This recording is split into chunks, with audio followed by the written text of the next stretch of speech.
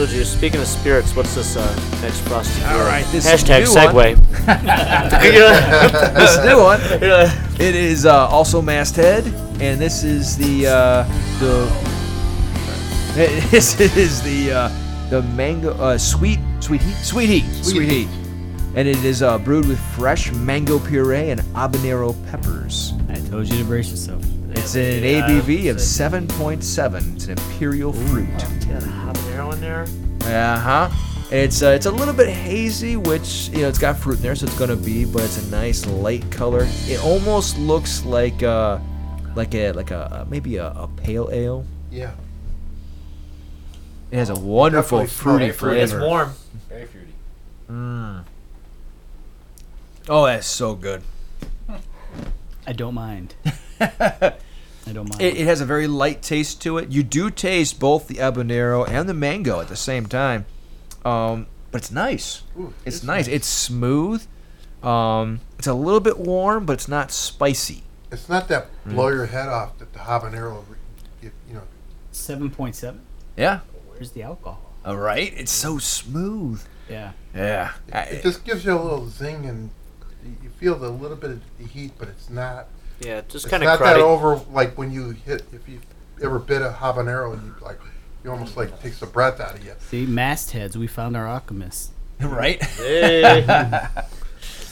Yeah. I mean, there's just the slightest bit of like a little bit of spiciness, but it's not overpowering. It's not like biting into jalapeno, right? Right. So. Yeah, it's like a black pepper or something. Yeah, Yeah. There you go. Yeah. Nice. Yeah. And it's And the sweetness too. You very sweet. yeah. You definitely taste the mango. I think my wife could drink this, actually. Yeah. Wait. Let's let a lady try. Not that it's quality for everyone. Ready? Yeah, that's right. How does it taste, Kendra? Oh, thumbs up. Thumbs up. Yeah, All right. see? We got a All lady's thumbs up. Awesome. All right. Going down into our next. We're going to be shifting into A&E magic because we're going to touch on What's A&E? the Bible, ancient Near East. Oh, okay, yeah, of course. Okay. he thought it was a. That movie to TV station. Not A&E. Yeah, right. Yeah, let's rock and roll. All I'm with right. you. So, ancient Near Eastern cultures made no clear distinctions between magic and religion or magic and medicine. The idea of magic as a practice distinct from religion is modern, Western category. The Western concept of magic originated in the development of magic. Boo. Magia. So are we saying then? Sorry. Are we saying but- then that like back then that we're not going to use magic in like a supernatural point of view, that this could also be like medicine and things of that nature? Yeah, so like in the ancient mind, there was no separation of magic and medicine or magic and religion. It was all encompassing. Okay. Yeah. No, I see what you're saying. I just feel like just if I'm going to argue, I just feel like that's going to come back. That definition's going to come back to haunt me when I'm trying to argue or play devil's advocate against you guys. For example, take the Hippocratic Oath. Who is it to? It's to the gods. Yeah, of course. To not cause any harm. The Western concept of magic originated in the development of magic, magia, in ancient Greek culture. However, most modern definitions of magic are dependent upon the rich tradition of the modern social scientific study of the subject. While the use of such modern categories can be helpful, it is vital to distinguish between modern concepts of magic and the ancient people's understanding of their own ritual traditions. Thus, the translation of the ancient Hebrew, kashef, as magic is far from an exact translation. Even in the case of ancient Greco-Roman society, the ancient concept of magia is not identical to modern concepts of magic. Since the early 20th century, the study of magic in the Bible has typically drawn heavily upon social scientific studies of the subject. 5 primary social scientific approaches have influenced the study of magic in the Bible. 1. Class intellectualism. 2. Sociological approach. 3. Even Pritchard's functional model. 4. symbolic anthropology, and 5, neo-intellectualism. We're not going to expand too much on that because, frankly, I don't care. So it's, I was say, when you were reading off that list, I almost fell asleep. It's too much. It's too much. We're not going to expand on those. Needless to say, there's 5 definitions of the A&E magic. So we'll leave it at that. These theories ultimately impose modern cognitive categories onto ancient cultures. Because of this, many people try to determine what magic meant solely from the ancient observer's perspective. Such approaches typically rely on the implicit use of common sense definitions of magic to first identify what ritual practices contribute to the reconstruction of the ancient observer's concepts of magic. However, even these definitions typically derive from modern social scientific understanding of magic. Therefore, both implicit and explicit definitions of magic are primarily modern Western categorizations of certain forms of ritual. So, right there, that's very interesting. Think about that. So, our idea of what magic is a Western construct. Right, okay. Of course, yeah. So to them back then, I mean, we create the separation, right? So when you went to the doctor back then, for example, that would be magic when he heals right, you. Exactly. There was no separation. So he's using the herb, but there's a spiritual significance behind the herb he's using, as well as religious significance to the herb he's using. And to him, there's no separation between those 3 classes. Right. So we've degraded it here then. Well, Because, as soon as you say magic, I'm thinking David Copperfield, which I'm thinking not real. Illusions, mirrors, smoke. yeah. And besides, what did he do after the whole Statue of Liberty thing? I don't know. Nothing. Didn't he make it disappear? I can't remember what he did. Yeah. Disappeared, then it came back. Well, because he was part comedian, great speaker. He was more than just an illusionist, right? Oh, yeah. He had that air of imposter to him. Casanova, just a charmer, that kind of thing. Absolutely. Absolutely agreed. Probably, arguably, one of the best, performers of the modern age. Now, I was kind of hoping we would, dive into, and I don't know if we have time for this, but I was kind of hoping we'd dive into the Bible and look at some examples of magic and supernatural. Why, I'm glad you asked. No, hashtag segues. Why, yes. So, diving into it. Actually, I'm going to skip. I actually have a few definitions in here for magic. We're going to skip through those. Yeah, we got it. And we're going to dive right down into the biblical relevance. Here we go. The most explicit representations of magic in the Hebrew Bible include the practices of foreigners and unfaithful Israelites, according to Deuteronomy 18:9 through 14. Magic and divination are associated with foreign nations and prohibited among the Israelites. Consequently, Israelites who practiced magic or divination engaged in foreign customs that were unlawful for faithful Israelites. Now, that definition, I think, is not quite as accurate as we want it to be. As we discussed, some of the practices were quite similar between the foreign entities and the Jews.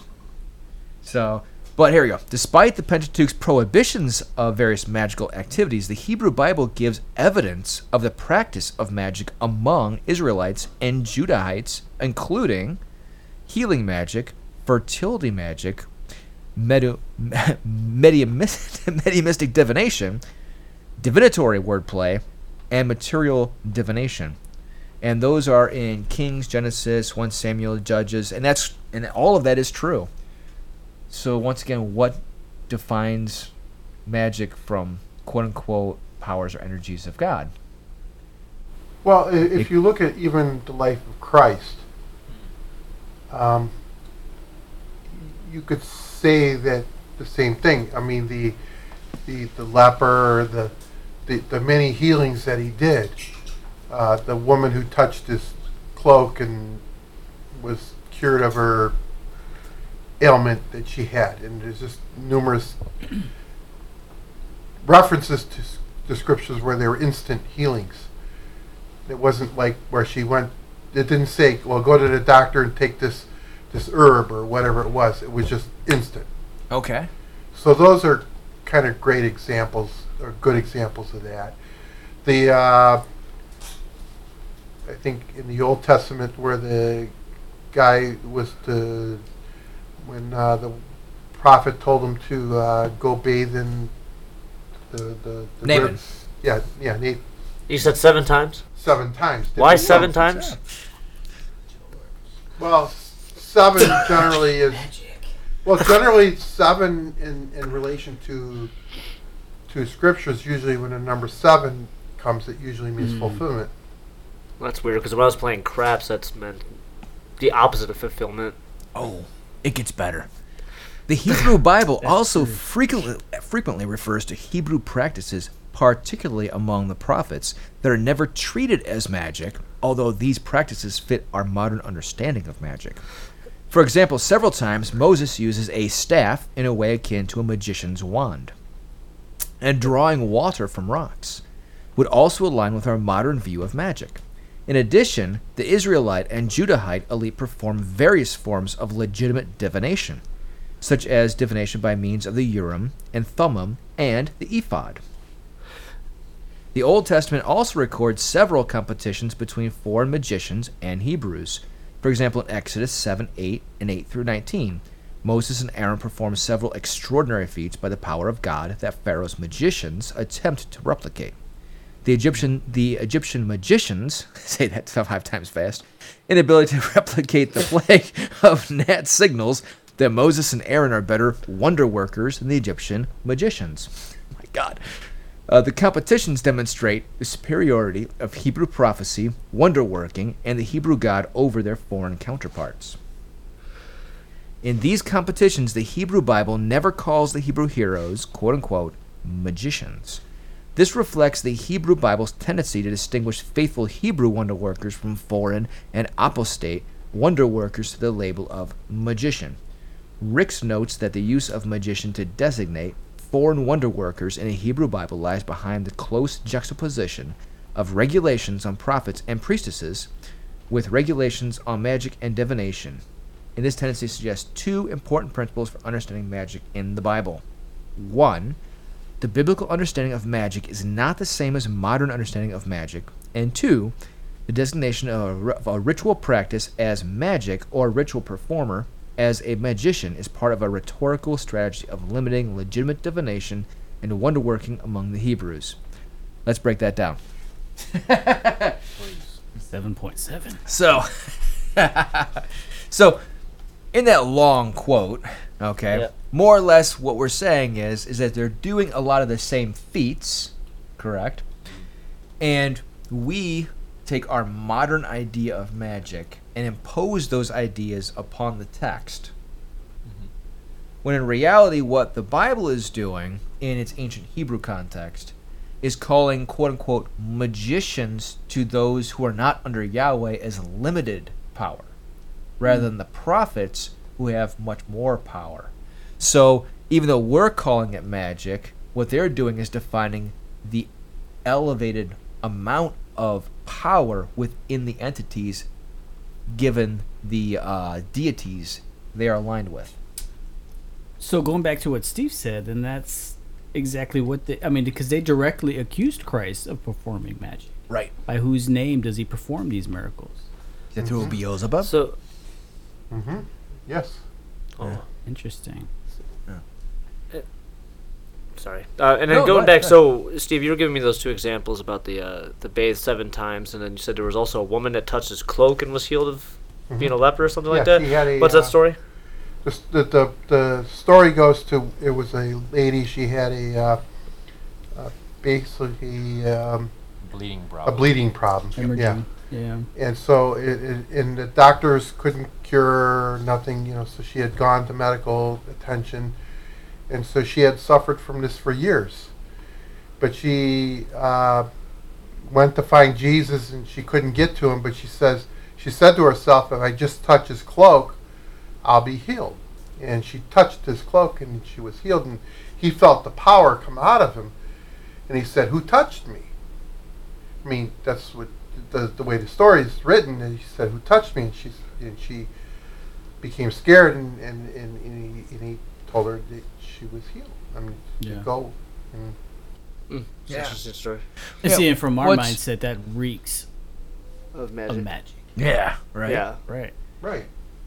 I mean, where's the, like, I understand that, it's maybe sometimes, I'm assuming what you're telling me, Juice, is that maybe we're misinterpreting some of these because of our Western idea of magic. Yes, but to me, I don't know, I can't misinterpret that. I mean, that's straight magic. Yes. Well, see, Right. and that's because of our understanding of what magic is. Now, if you take it to the ancient, the A&E, if you take it back in there, right, you're looking at the power that it emanates from. And the power that emanates from is what dictates the elevated amount of power that's coming to you. So we call it magic, right? But in their mind, there is no separation of the miraculous from the medicine to the religion. So we are the ones that separate that.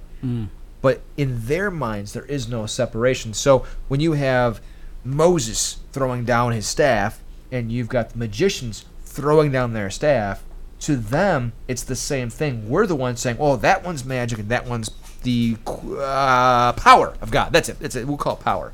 Oh. But to them, it's the same thing. We're the ones that make that definition. So the two words are interchangeable: magic and miracle. Yeah, they don't even call it magic, did they? Right. I mean, today. Right.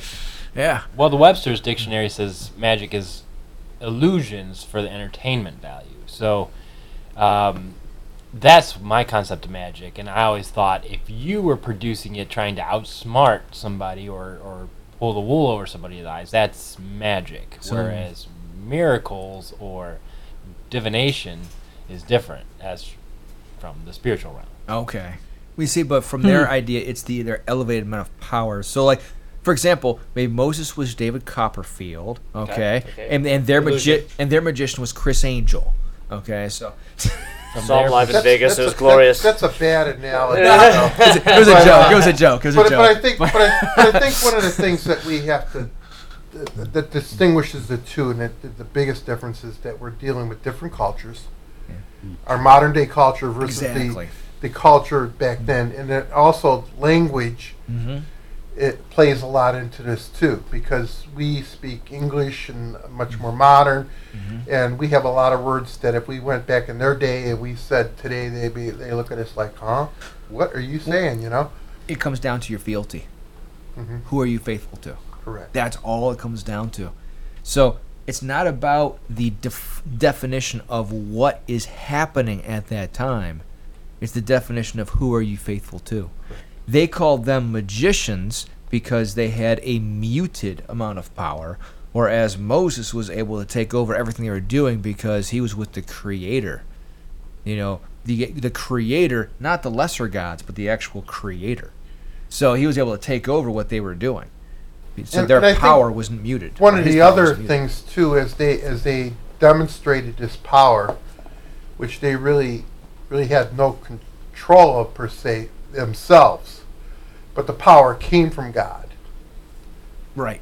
and all they did was just, as they say, they had the loyalty to say, well, they're probably basically, as this stuff was going down, they probably had no clue what. They were probably scared out of their wits, like, okay, I am before Pharaoh, saying all these things, and it's like, okay, and all of a sudden, boom, it just happens, and it's there's strange phenomena that you can't explain, and I know that I've had many of them in my own life, where there's things that happen, and it's like you just can't explain it. Yeah. So I mean, it as you say, it's like magic, but it's not. It isn't magic, but you know where it comes from. Well, what Because of my but loyalty. what separates the divine energies from magic? Is there a separation? That's the question that we're kind of diving into tonight. Is there a difference between quote unquote magic, okay, which is kind of a Western construct, or is the energies of the Creator just simply greater than the energies of lesser gods? That's kind of what it comes down to. Where are you pulling the power Right. from? Is there a relationship between, these ancient magicians or magic with knowledge? Oh, absolutely. Yeah, like curses and everything else. Oh, there's well- advanced sorcery across Egypt. Yeah. Let's say, instead of Moses, I'll use David Copperfield since I brought him up. And he taps on dude. a rock and he provides water for all of us who are really thirsty. Yeah. And in my feeble mind, I'm thinking, oh my gosh, you're a great magician. You did this great thing for us. And he's thinking, yeah, I just know some things you don't know yet. You'll learn it. Is this magic? So like time traveler with a lighter or something. Yeah, or is it just like knowledge he has that we don't have yet? Well, I guess you could say that because, it is, according to the text, right? It is Yahweh that tells him where to go and what to do. And even then, he doesn't listen properly, right? So, but I guess you could say it is advanced knowledge because he told Moses and Aaron and he didn't tell the people. Yeah. Right, Yeah. so- And what did Jesus tell us in the New Testament? That we would do greater things, didn't he? Yeah. Is that an Yeah. indication No, I- to like your knowledge is going to increase? Yeah. Oh, I'm thinking out loud because of the beer. I believe that's Sorry. so. I believe that's definitely so because as you become more faithful and more as you grow in your faith, as you get deeper with the Lord, and I think the Lord, you're tapped into that power. He says greater things because what's available to us today has been available to us all, to everybody all along throughout history.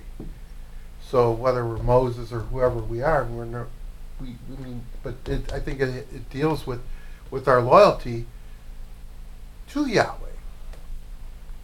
And a lot of times we go through life and we do a lot of stuff on our own. That's when we usually get in trouble. When Okay. we do it ourselves. But then there's times when things, and I know this for a fact because it's happened to me so many times, that things just happen and all of a sudden you can't explain them. You can't. There's just no way. There's And aliens. but the only explanation I have is that it came from Dun, dun, dun. it came from God. It had to have. The- And I didn't do anything special for it. yeah. I don't know if not to be too hard on you, Steve. I don't know. Do you firmly believe that God intervened in your life in a way and provided magic to help provide these things that you encountered or these experiences that you encountered? Yeah, absolutely. But I think the other thing too is it came to a point where I was just so broken Yeah. and I was so empty. I had nothing to give. Yeah. And to realize it came to a point where I had no place to go but God. Because I lost everything in that point, and to realize that, and then things, when I just by surrendering and just yielding to that, things happened, Yeah. and things are happening, and they're just continually happening. But it doesn't make me special. I don't have this there's no glow about me. There's I'm not a David Copperfield where I illusionally make things whatever that way. But it's more of a humbleness that comes upon me, that to realize, to say that I'm really nothing in this. Yeah. We're going to move down to a verse right here, which is fascinating because it comes from Ezekiel. Therefore, thus says the Lord God, I behold, am against your magic bands, with which you hunt the souls like birds, and I will tear them from your arms, and I will let the souls whom you hunt go free, the souls like birds. Your veils also I will tear off, and deliver my people out of your hand, and they shall be no more in your hand as prey, and you shall know that I am the Lord. Now, in that verse, it's fascinating. That also comes from the Old Testament. It's fascinating because it indicates that they were trapping people's souls. It's written right there. It's kind of fascinating. I don't understand the context of that. The context is that more or less they are taking people's souls captive. Ooh. In this passage, it's a pagan people. Here, I'm going to expand a little bit. Present knowledge of ancient Mesopotamian religion rests almost exclusively in archaeological evidence recovered from the ruined city mounds of Mesopotamia since the 19th century. Of greatest significance is the literary evidence, texts written in cuneiform, scripts on tablets made of clay, or, for monumental purposes, on stone. Central, of course, are the specifically religious texts comprised god lists, myths, hymns, laments, prayers, rituals, omens, texts, incantations, and other forms. However, since religion permeated the culture, giving form and meaning to all aspects of it, any written text, any work of art, or any of the material remains are directly or indirectly related to the religion and may have further scholarly knowledge of it. So it's fascinating that once you get into these writings, all these practices that are mentioned, like from this passage right here in Ezekiel, to the religious practices of the Mesopotamian area, like the Akkadians. So, and that's written from their writings. I have. What was the verses on in Ezekiel? Oh, it comes from Ezekiel 13. 13, all the whole chapter? No, about the middle of it. It's like 13. I think it's. Don't quote me. I think it's 13:7 through. Oh, here you go. 13:20 through 21. That's one of the. That's the passage that's listed here. So, But these practices mentioned inside this passage are referenced inside Akkadian texts. That's the fascinating part is archaeology does back up the beliefs of what are mentioned here in Ezekiel. Yeah, right? So, Well, that's interesting because I wonder if it has effects on our society in a way that we've sort of pushed that stuff as fake, hocus pocus, but if it is a reality. Right. Yeah. Right? That's how it was. That's what I was trying to. I'm sure I didn't get to that point, but David Copperfield, like I feel like we've degraded it and almost, Yeah. made it as though- entertaining. yeah, so that we just make fun of it almost, as if there could be no real part of it at all in our society. But even in the church, there are certain denominations and characters, modern day characters, who perform certain They don't- acts, yeah, they and then don't- say, and it turns out that they're Yeah, they don't help our cause. but they don't help our cause, and Right. it turns out that they're phony. They're phonier than a $3 bill. Here The they Benny have like Hinn's. microphones and they, Well- and different Yeah. things. That well, Yeah. if you look Yeah, at the FSB, it says right here, magic charm bands on all the wrists of the hands. The word kasef is likely related to an Akkadian term for magic that used binding. Babylonian incantations involved magical knots and bonds. Veils, the rare term mispak, is used instead of the normal word for veil, suggesting this refers to a special type of veil used in magical rituals. So it's fascinating that it's all referenced right there in those passages to actual Akkadian and Mesopotamian pagan practices. Yeah, and as Christians, we're taught, God can do stuff, or Satan or demons could possibly take over your soul, but never really a human army that would be going out and doing the devil's work, sort of stealing souls. Can't imagine for what, but it is something that we've just, thankfully, Well, not had to think about. In DC Comics, the character Katana is able to capture the souls in her sword. Right. And yeah. she's able to make the sword more powerful and create more abilities from that. Oh, sweet. There you go. I believe in it. And if it's written, then Yeah. It's in print. If it's in a comic, it's I was a little disappointed that she never used inside Suicide Squad, but but I mean, even with what you said, Mike, though, do you believe that Satan can inhabit a believer? Let me answer that question. He's not inhabiting anybody at any point, at any time, ever. Satan cannot possess No. anybody. No, he can't. I believe, yeah. Because No way. there's different stages of belief. So I do think people do believe, but maybe it's just their foundation isn't strong enough to keep The- demons away. Weren't we under the notion, though, that if you were a believer, then you were under God's protection?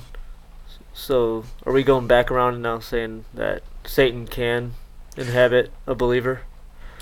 Can I jump in a little bit here? Yeah, go ahead. I was Okay. asking, like, No, that's, So, that this kind of, and it's gonna sound a little funny. This kind of comes down to, are a futurist or a preterist? Oh boy. Uh-huh. I Okay. don't know what that is. If you're a futurist, someone who believes in the millennium, someone who believes all, the rapture, then yeah, Satan is all over the place right now looking for everybody. If you're somebody who's a preterist or an amillennialist, then guess what? Satan's powers are bound right now, and he can't do that. Mm. So, what are you? Well, yeah. Yeah, no, I definitely see what you're saying. And I definitely see what you're saying.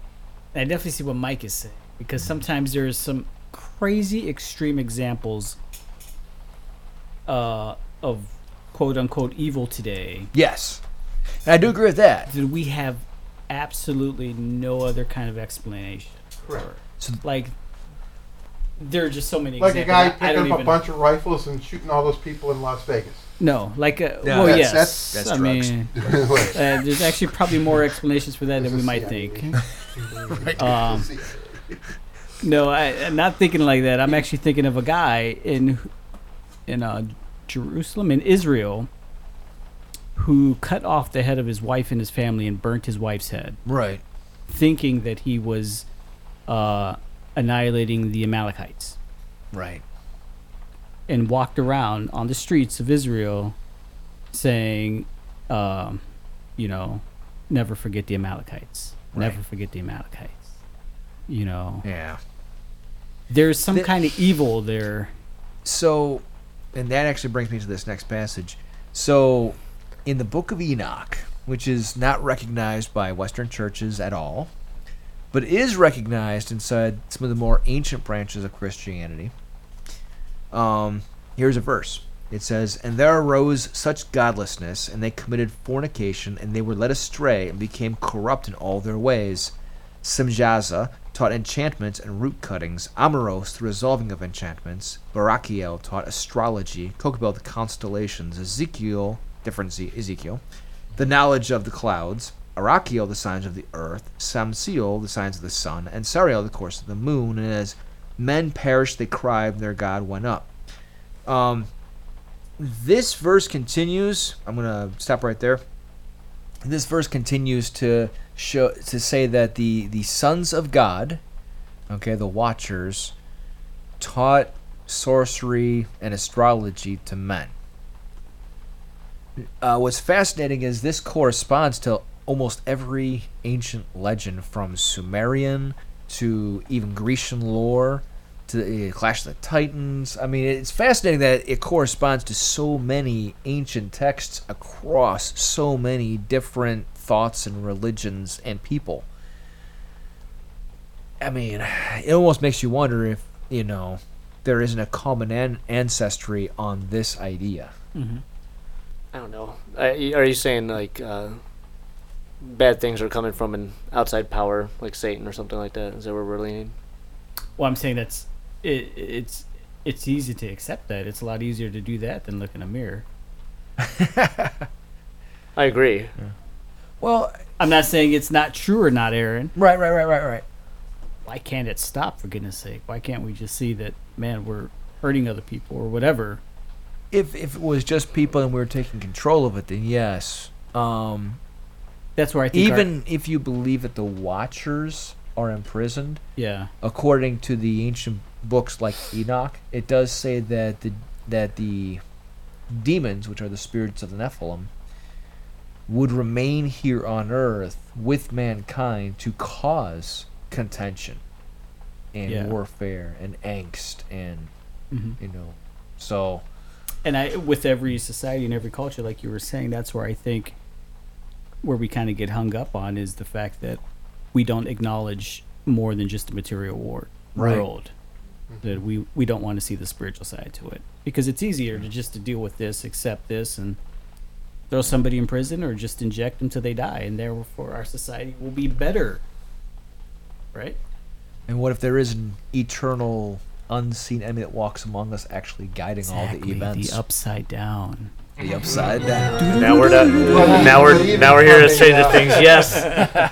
But even from a societal behavioral point, if we look at modern day, that we say we lock up these people and look, has society gotten much better? It's gotten actually worse. Well, I wouldn't go that far. I wouldn't go that with far. Juice. Okay, so this is. I'm going to stop you right there. If you look at ancient times, let's go back to the time of Christ. All right, nothing can compare to the persecutions of Nero. All right, he was lighting Christians on fire as Well, they lamps were at impulse, night. yes. Okay, I mean, Tossing them. I understand I the mean, hideousness you're the talking about there. persecutions that were happening on any given day in the ancient world, I mean, torture and rape and all this was common practice every day among various people. But the lions and the They had public orgies with children and animals. I mean, if you look at the ancient culture during Jesus' time, it wasn't so nice. no, You know, progressively, mankind has got better since then. So I can't say that we're worse Well, now than we were then. it's I mean, even 100 years, less than 100 years ago, we had a Holocaust. Right? So I Yeah. mean, I don't think I'm concerned about that happening. there are these awful things that just go on. I mean, people. I mean, a lot of people are in this delusion that American history is like this big, wonderful thing. It really, if you really look at it, it really wasn't that nice. You know, if you look at it from a standpoint of treatment of how humaneness, you know. But I mean, if Yeah. you look at the modern day, once again, if you take the millennial preterist point of view, okay, mankind is getting better progressively. Well, yes. You know, so I mean, if you take that point of view, what Christ said would come is slowly coming. Mankind is getting better. The kingdom is slowly spreading. People are starting to see the light. Humanity is taking a step forward. Well, yeah. I mean, the church is the biggest it's ever been in history. I mean, we can't. I think what we do is we look at it from our little world here in Cleveland, Ohio, and that's how we see the world. And we got to remember we're just a speck on the map. Is really all we are. But if you look at the world in general, the church is huge. Yeah. I mean, it's And we may see the first Star Trek, the first Enterprise in our lifetime. You know, I mean, we are right. We are progressing. We are getting better. We could, in our lifetime, we could see the end of war. We could see an international community and union of mankind. I would play the piano right now for you if I had one here. Yeah, I'm not seeing I'm not seeing it. Well- I'm seeing build a wall. That's what I'm saying we seeing. just let it Build a wall. So we have a few stragglers, but But I mean, Name the starts thing- with a T. Last name. but you are right in the terms of the world is a lot more unified today than probably ever in history. right. Obliterated. Let's look at this from a magical point of view. All right, the powers that we fight against, right? The powers this Principalities present and- darkness, right? Yes. Okay, they have slowly subsided over the centuries. I mean, we're talking about from the time of Christ to constant persecution and constant turmoil, constant war, we are overcoming, right? So, Yeah. so if anything, you could say that the Christian magic, right, has increased across kingdom to kingdom and people to people, and you are seeing an increase of that energy over the foreign energy, which was causing the turmoil and the war. Yes. You are seeing the progression of the kingdom and it's quote unquote, as C.S. Lewis would say, it's deeper magic coming to fruition. Yeah, yeah, absolutely. You think there's less? You think the frequency of war is happening less? Yes, if you look at it from the ancient perspective, What if you look at it from the 80s to the 2000s? it's still not as bad as it was 2,000 years, even a couple hundred years ago. All right, So, I mean- I don't know. I mean, I mean, here's I'm not sure the trend is consistently here's the up. worry. Here's the problem. Here's the problem. Okay. The problem is that we watch the news, and the news has to create headlines, Yeah. and the headlines have to be negative because otherwise you're not going to talk about them. So to create ratings, we have to make everything look worse than it actually is. I agree with Juice again. I'm actually following you, Juice. I'll concede to that point. I'm not Yeah. sure if it's any less. I think the rules of the game have changed. I think we have a lot new, different names for things these days. We don't call it wars. We call it interventions. We call it spreading democracy. We call it colonial. We call it a lot of different things, but we won't call it, brutality. Or, the founding of America, we won't call it genocide. We just say, the Native Americans are okay in this little corner. I called it that. Actually, I called that over the 4th of July. So, but you have an excellent point in tying it back to magic with the media. Would we call that magic with all of our children sitting around watching TV with their minds being influenced in a huge way that never existed before? It totally skews our perception. When Yeah. I watch a movie, I am spellbinded. Have any of you watched American Gods or read the book American Gods? No. Okay, so it's very interesting. I do enjoy Neil Gaiman. He's a good author. But the gods are created through the belief systems that they create. It's fascinating.